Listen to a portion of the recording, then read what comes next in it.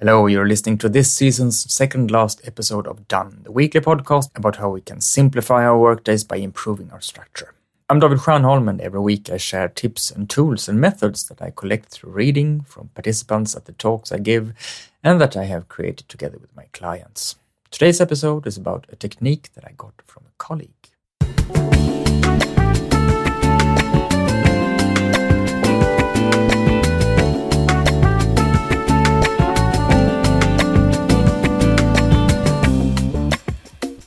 People talk about impulse control, that is, the ability to remain focused on doing something even if you get an impulse to do something else.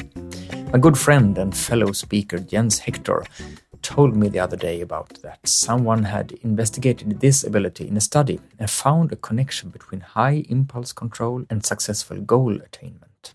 The people investigated in the study who found it easy to remain focused on what they had previously determined to do in spite of getting new impulses reached their goals to a greater extent than those who found it difficult, since those who tended to act on new impulses and change activity and direction more frequently did not achieve as much.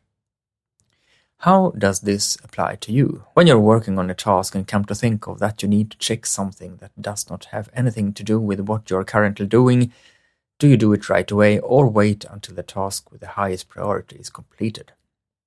When you have decided what you want to focus on for the next few months ahead and you run into someone at a party with whom you have a great time and you eventually start talking about doing a project together, do you put your plans aside and hop on this new project, or do you stick to your plan as you originally intended? Perhaps you share my perspective on multitasking and hence see the value in remaining focused on one task during a longer stretch of time rather than attempting to do several simultaneously. If you're not already excellent at maintaining focus, you can practice new habits that reduce the tendency to multitask.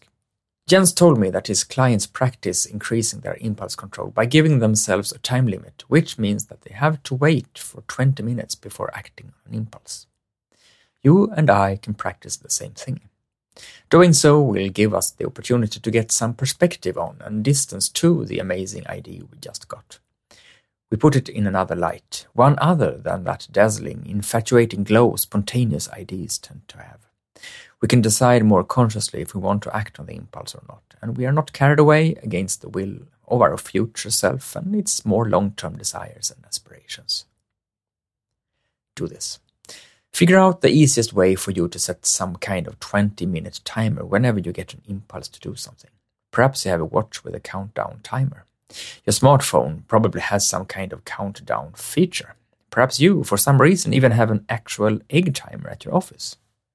Try using it during the next week to suspend the following of impulses you get by 20 minutes. When you get an idea and want to Google something, call someone, to develop something, to sketch up a new project you thought of, and so on, set the timer for 20 minutes and do not allow yourself to take the first step on the new thought or impulse until the clock rings. Take out your calendar right now and schedule a 5-minute meeting with yourself in a week during which you look back at the week that passed and reflect on how your practicing went. Do you want to keep practicing? Did it make a difference? Were you just frustrated by not being able to do what you wanted right away and felt unable to appreciate the benefits? Or did you feel a greater sense of satisfaction regarding what you have accomplished this week? If it motivated you to do even better and you experienced benefits with using this method, then practice for another week. Schedule another 5-minute meeting with yourself in a week's time right away, during which you reflect and evaluate. If you have thus far experienced your work and life as somewhat scattered and going in too many directions simultaneously, this simple restriction is a way to help you focus better. During the 20 minutes you have given yourself to hold your impulse, you will have plenty of time to remind yourself of where you previously have determined you want to be heading and what you want to do, and hence make it easier to stick with your original intention. The probability that you reach your goals sooner increases since you are able to complete more of the tasks that bring you a step closer to attaining your aims and aspirations. During the 20 minutes you will let pass before acting on an impulse, you will get a lot done.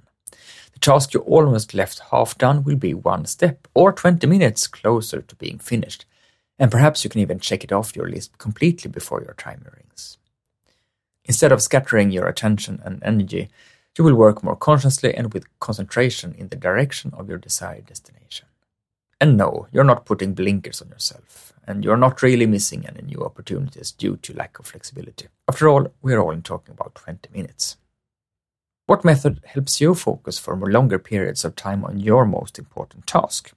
I have asked a similar question in a previous episode, and even though several people emailed their tips to me, I'm still curious to see if there are more ideas out there waiting to be shared. So you are more than welcomed to get in touch by emailing david@stjörnholm.com and sharing your method or tip.